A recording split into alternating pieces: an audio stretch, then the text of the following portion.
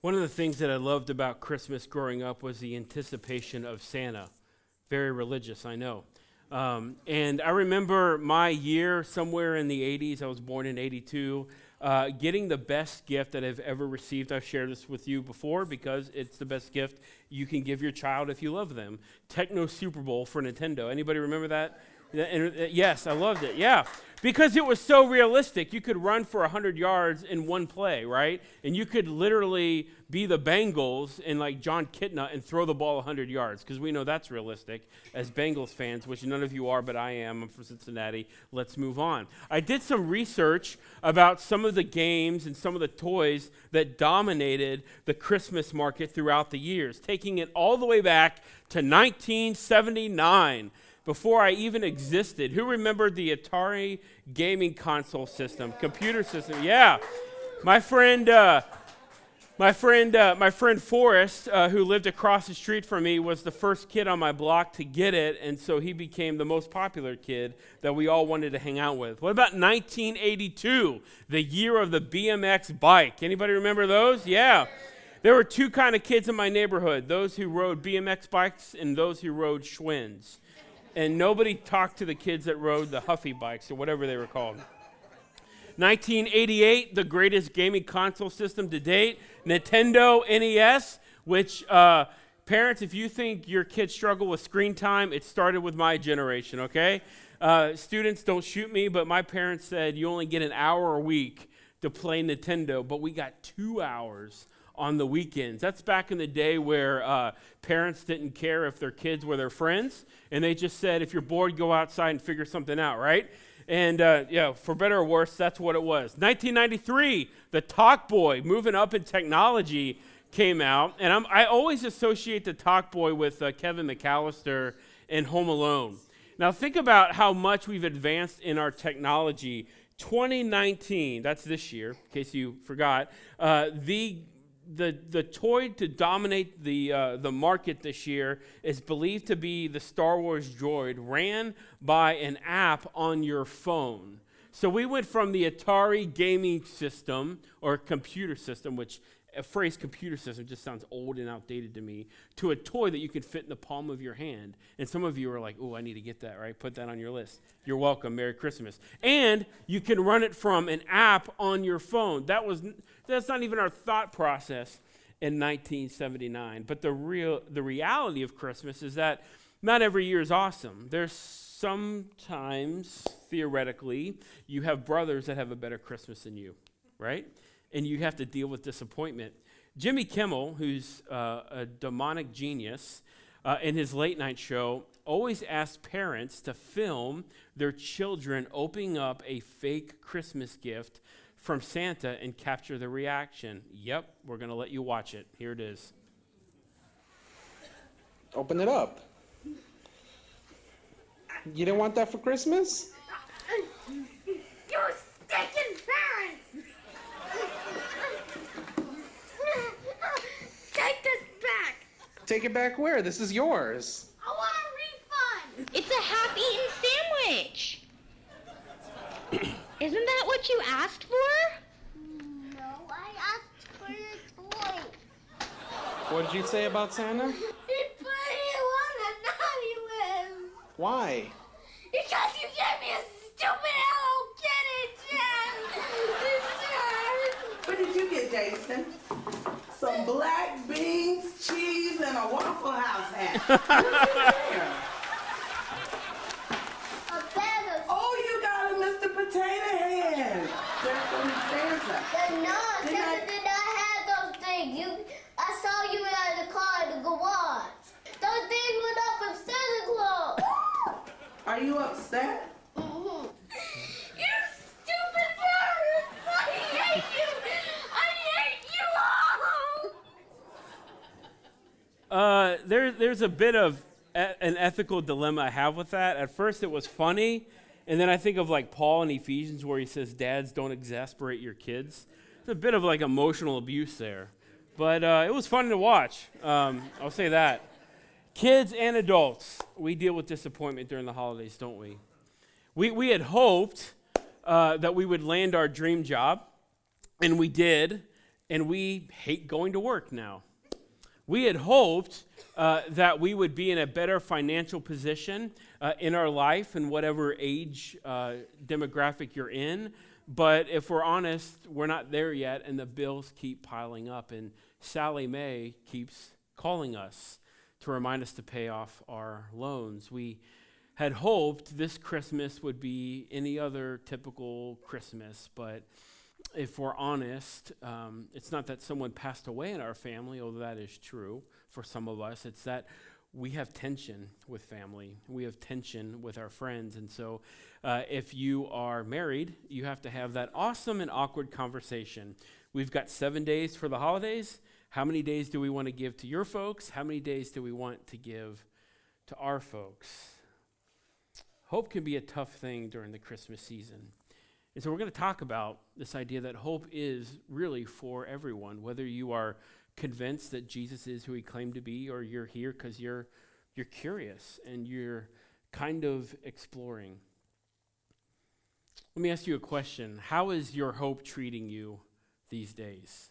However you want to define hope, wherever you get hope, and don't say Jesus because we're in a church, but what are you actually, if it's Jesus, great, but what are you actually banking on for hope in your life?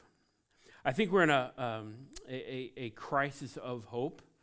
I think it says something about our country when antidepressants are one of the top three drugs that we consume as Americans. And I feel like I shouldn't have to say this, but I will, because every Sunday there's new people here. I'm pro-pastoral counseling. I'm definitely pro-professional counseling. There's a difference. And I'm also pro-medication. All of those things can be a relief, a real rescue when we're struggling. But I do think it says something that we can afford $500 Apple Watches, and yet we don't know how to deal with broken brains and broken hearts. Suicide is the second leading cause of death for our kids, ranging from the age of 10 to 19. And it just seems like more and more veterans are taking their own lives at home than those soldiers that are losing their lives on the battlefield.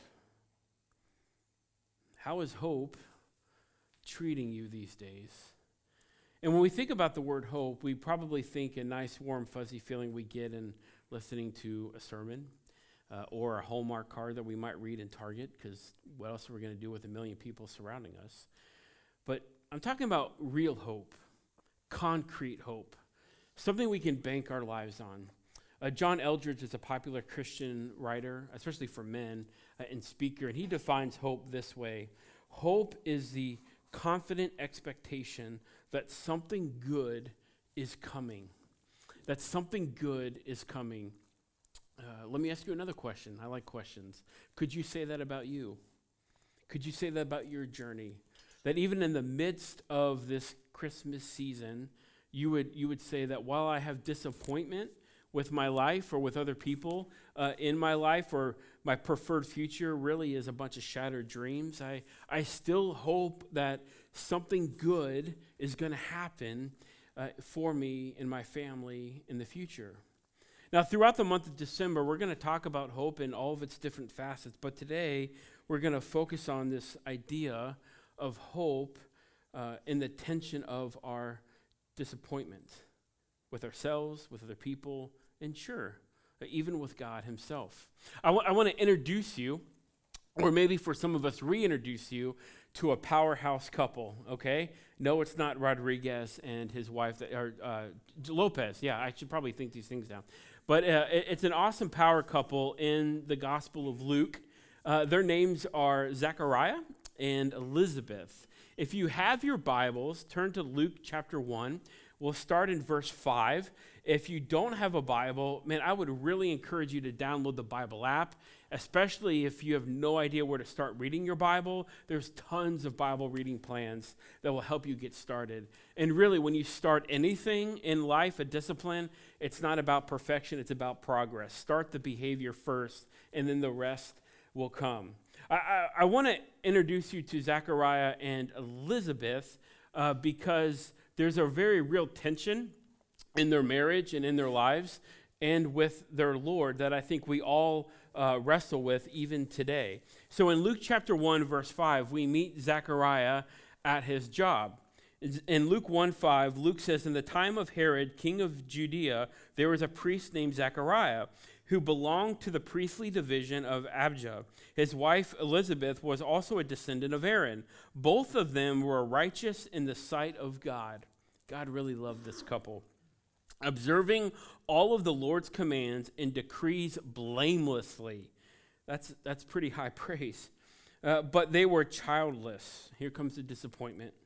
Because Elizabeth was not able to conceive, and they were both very old. Once, when Zechariah's division was on duty, he was serving as a priest before God.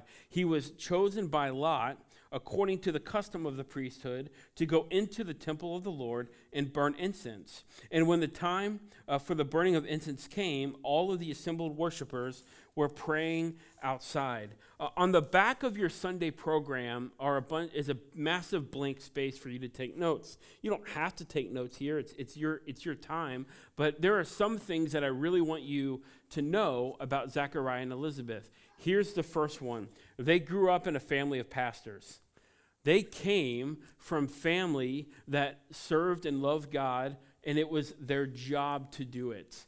If you're unfamiliar with the Old Testament, the Israelites were divided into 12 tribes, and the tribe of the Levites, they were the families that were pumping out kids going to Bible college, right? And so when the Levite families come, I can identify, I recognize not many people in this room can identify with this, but I can identify with this. All of my brothers are in ministry, and when we go home for the holidays, guess who's going to get asked to pray for the Christmas dinner? It's us every time, and that's fine, right? It's like, oh no, the Seaman boys are coming. Watch your language and hide the alcohol. Here they come, right?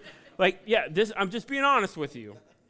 And more so than that, they had children named Zechariah and Elizabeth, and they grew up, fell in love, and they decided to go into ministry. They came from a long line of pastors and preachers and ministers and leaders in the church, as we would say in 2019 language. They were both serving in ministry. We find Zechariah, to use common language today, serving in ministry. He was a pastor.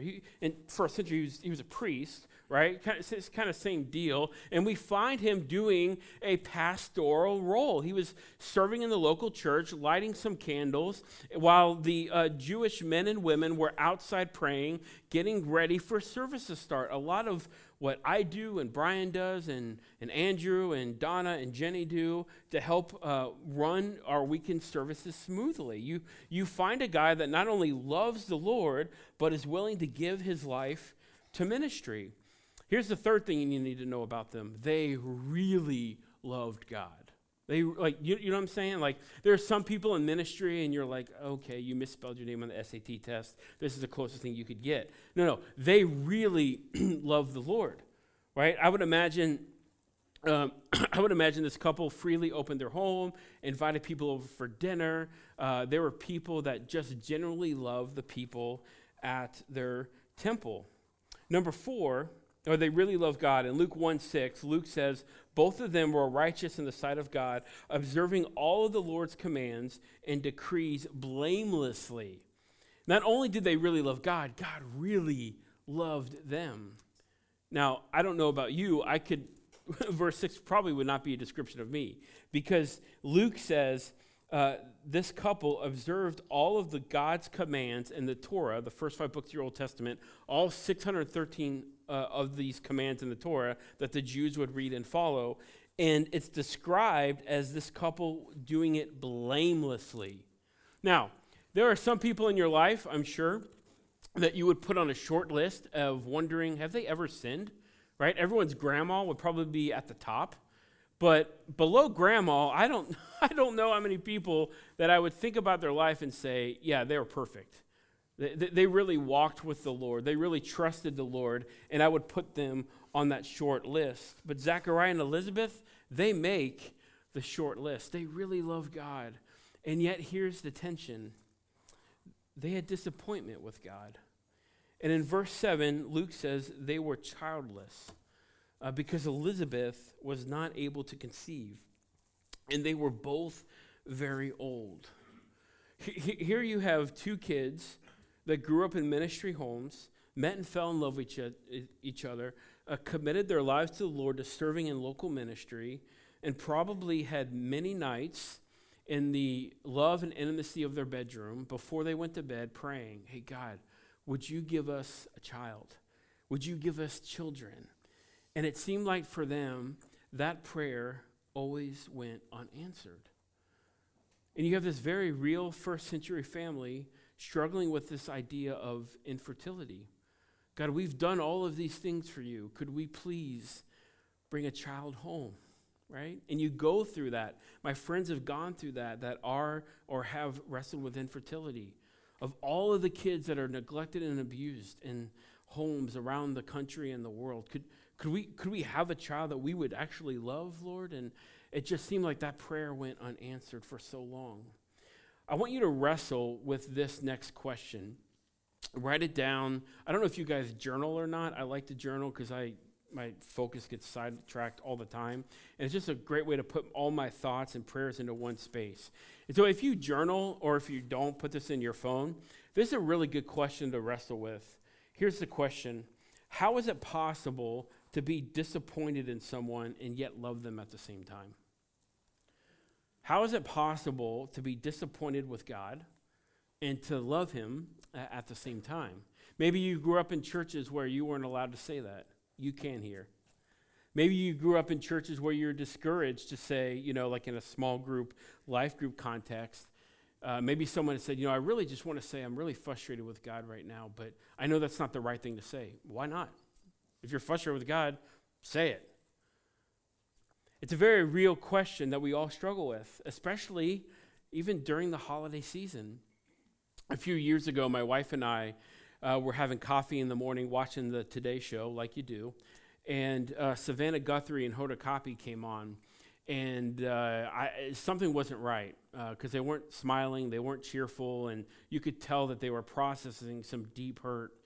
And Savannah Guthrie began to tell the world that their dear friend and colleague, Matt Lauer, had been let go due to inappropriate work conduct, I would even say illegal conduct. And you watched these two co-workers process this idea that they love their friend but are very disappointed with him. I'll never forget what Savannah Guthrie said or asked in that live television set. She said, we're grappling with a dilemma that so many people have faced these past few weeks. How do you reconcile your love with someone with the revelation that they've behaved badly? And then she says, I don't have an answer for that. I thought that was beautiful and tragic, but honest. How do I process the revelation that someone that I love and have known for 20, 30 years has done something horrible, sinful, I'll even take it another step, illegal? How do you process that? And she said, I don't know how to do that. And I'm like, welcome to my job. Mother Teresa, who we might think is, Mary, Joseph, Jesus, Mother Teresa, wrestled with disappointment. On the one hand, you would find writings like this. It's not enough for us to say I love God, but I do not love my neighbor, she said, since in dying on the cross, God made himself the hungry one, the naked one, and the homeless one.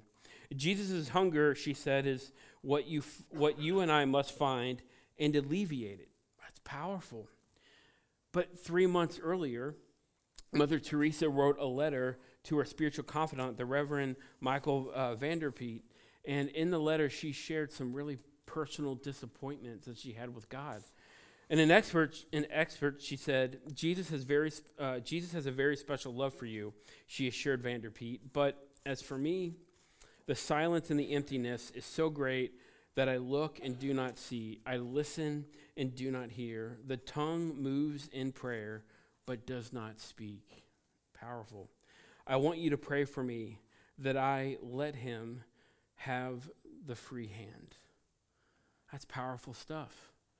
Everybody wrestles with disappointment in the midst of looking for hope. Whether you're Savannah Guthrie, whether you're Mother Teresa, or Elizabeth or Zachariah or your neighbors. We all wrestle with hope in the midst of disappointment. And here's what I really want you to wrestle with, is that there are two kinds of people that listen to sermons in terms of the law and morality. One person is, you know what, I'm not really into the whole God church thing. I'll go because my loved one or family member or spouse goes. It's good for my kids at least. They could be doing other things that could be destructive, so I'll come.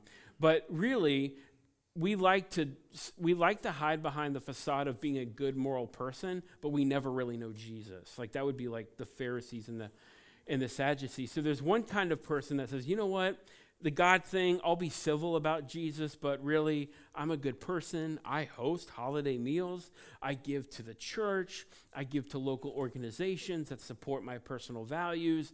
But getting crazy, like getting dunked in front of people in December, no thanks. I'm good. I'm fine. I'm not perfect, but I'll make my own way. The second kind of person is this. Someone that could care less about ethics, other people, and they're just kind of a jerk. And so there's no sense that they have any need or desire to follow Jesus, and they just totally want to live in rebellion, and just whatever God says, they're going to do the opposite of that. So what I love about Zechariah and Elizabeth is I think they tend to be over here, right? God, I grew up in a house of preachers. Church office workers, kids ministry leaders. I serve you in a local church because I wanted to make a lot of money, right? God, I just want a kid. I just want to have a son. I just want to have a daughter. I've done all of these things. What's really hard and difficult about that is, friends, is that our sin offends God and puts Jesus on the cross, and so does our morality. Our best days, our good days, right? Like we say to our spouse, I love you. Our kids feel loved. We pay our bills on time, right? We remember to make eye contact with our favorite barista at our favorite local coffee shop. And yet our righteousness, as Isaiah says, is kind of like filthy rags. And so both people need the gospel. Whether or not your hopelessness is in a sense of, I've really made poor decisions, or God, you owe me a solid because I've done all of these things for you.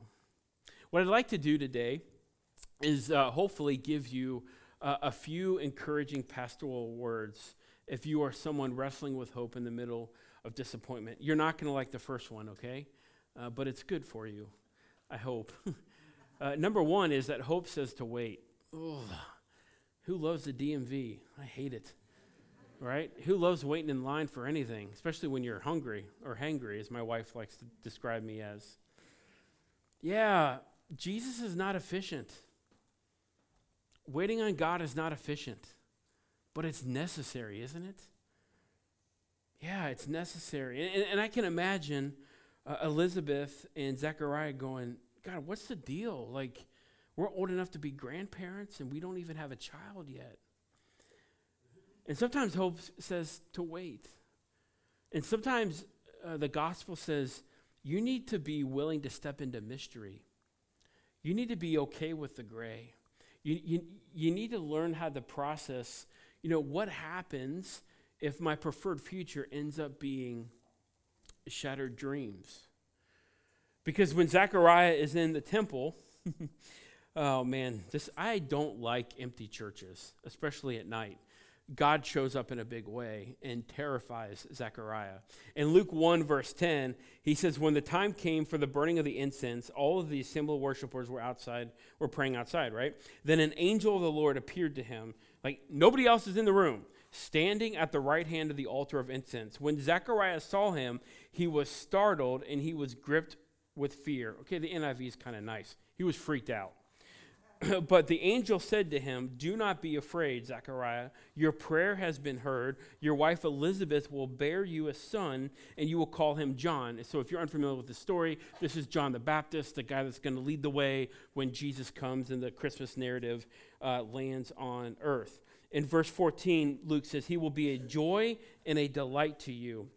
And many will rejoice because of his birth, for he will be great in the sight of the Lord. He is never to take wine or fermented drink, and he will be filled with the Holy Spirit even before he is born.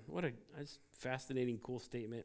He will bring many people of Israel to the Lord their God, and he will go on before the Lord in the spirit and the power of Elijah, so preparing the way for Jesus. That's what he's talking about here, to turn hearts of the parents to their children.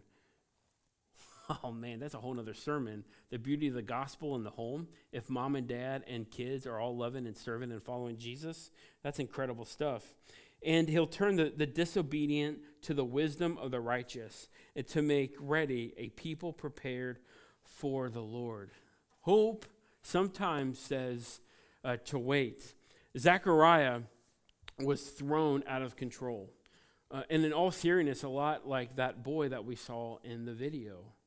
There's a Greek word, a very scary Greek word to describe Zechariah's emotional state. I may be blundering it, but I'll throw it up on the screen. The word is teresein. It means to be startled. It means to be thrown into turmoil and confusion. And it's used of people in the Gospels who were demon-possessed. Have you ever done an extensive workout or anything for a long period of time, or maybe you're an offender bender and you just people are asking you questions and you cannot process what is going on? That's what's happening to Zechariah, thrown in complete, utter confusion. And he also is described as having phobia, which is our English word for fear. He was gripped with fear and he felt frightened or terrorized. Have you ever felt terrorized? That's when a prank becomes out of line. Here's a question. Is that really descriptive of the God that you know in the Bible? Does God like to show up and scare us and make us feel like someone who is demon-possessed, like another thing is taking over our bodies and throwing us out of control? Is God the God that likes to terrorize us? Especially his pastors? I hope not. Oh man, here's the deal, friends, even for pastors, right? When you've been waiting on something long enough and your perception of God coming through hasn't happened, you kind of just go your own way, don't you? You kind of you go in that default mode of, well, if God's forgotten me, I'm just going to make it happen. And yes, even pastors like Zechariah struggle in their faith. We don't have time to go into the weeds of this text, but there's a very real sense that Zechariah is both pastor and really doubting his faith. Wondering, is God actually going to come through for my family and I? There's a real subtle thing that happens that Luke wants us to know about. And he cares about details because A, he's a doctor, and B, he's a historian. Where did the angel present himself to Zechariah? He was on the right side of the altar. Now, who cares? You do. Here's why. When you stand or sit to the right of somebody, especially in a Jewish meal, that is the seat of power and promise and authority. I can't help but wonder if God is subtly, without words but with movement, which is often how he speaks, that he's reminding Zechariah and in turn reminding us, I know you have disappointment in your hope, and you love me and you're frustrated with me, but do you want to sit in the seat of authority? Do you want to sit in the seat of power? Is this world about you and we're all just living in it? Is the finality of your life and what you trust in your future, Zechariah, Ben, RCC, do you want that? Do you want to be on the right side of the altar? Do you want to sit in the seat of power? Yes, of course. Because what? We're Americans. When things don't go our way, we're going to take control of it. Zechariah, he gets paid to work at a church. Does the exact same thing. What a beautiful reminder. A subtle reminder. And maybe a terrifying reminder that in the midst of us wrestling with hope and our disappointment, God asks, do you want that seat? Are you ready to handle what you don't know is coming? And so hope invites us to wait. But hope also says to remember. And I love this. Zechariah's name literally remembers, literally means God remembers. And what I love about that is that for the majority of his marriage, he thought that God forgot about him. God's not going to remember me. God's not going to remember my wife. I've done all of these things for the Lord. I mean, can't I just have a child? Here's why this is important, why you have to lean in and care about this. Is because our disappointments, our pressure points in our life, and this is the language we use at RCC, our death story, that thing that defines who we are, those things shape our identity, the core of who we are. And God's awesome. He's just reminding Zechariah, hey, did you forget what I named you? I remember you. I have been faithful to you. I will be faithful to you even into the future. The tension and the struggle of dealing with disappointment, even in our hope, is that if we let disappointment win out, whatever that looks like for you, those things begin to shape us. I don't care how many times you go to church, how much you give or read the Bible. If we don't give those disappointments and hurts to Jesus, those things will shape us. And why is verse 6 so critical to be before verse 7? Because verse 6 reminds us of who we are at our core. We are beloved sons and daughters of God, regardless of what happens to us. That God chooses to be with us, no matter what. Even if we live in the very common tension of, I really love God, and I'm really disappointed in him right now. Hope says to wait, hope says to remember, and hope says to trust. Another thing that we struggle with, right? That I struggle with. Hope says to trust. In Luke 1, verse 21 through 25, Luke finishes out the story by saying, meanwhile, the people were waiting for Zechariah and wondering why he stayed so long in the temple. Well, an angel appeared. It's going to take him a moment to collect himself, right? When he came out, he could not speak to them. Then he realized he had seen a vision in the temple, for he kept making signs to them, but remained unable to speak. Man, those are some of the most beautiful moments in our walks with Jesus, where he moves us so much that we don't know what to say. That's good sometimes. And the tears start rolling down our eyes as we listen to a sermon or sing songs in worship or reflect on him in communion. In verse 23, when his time of service was completed, he returned home after his wife Elizabeth became pregnant and for 5 months remained in seclusion. The Lord has done this for me, she said, and in these days he has shown his favor and has taken away my disgrace among the people. Infertility is a very real thing. And for Crystal and I, who've had friends that wrestle with this, there is a disgrace associated with women. I wish it wasn't true, but it's reality, right? It's reality.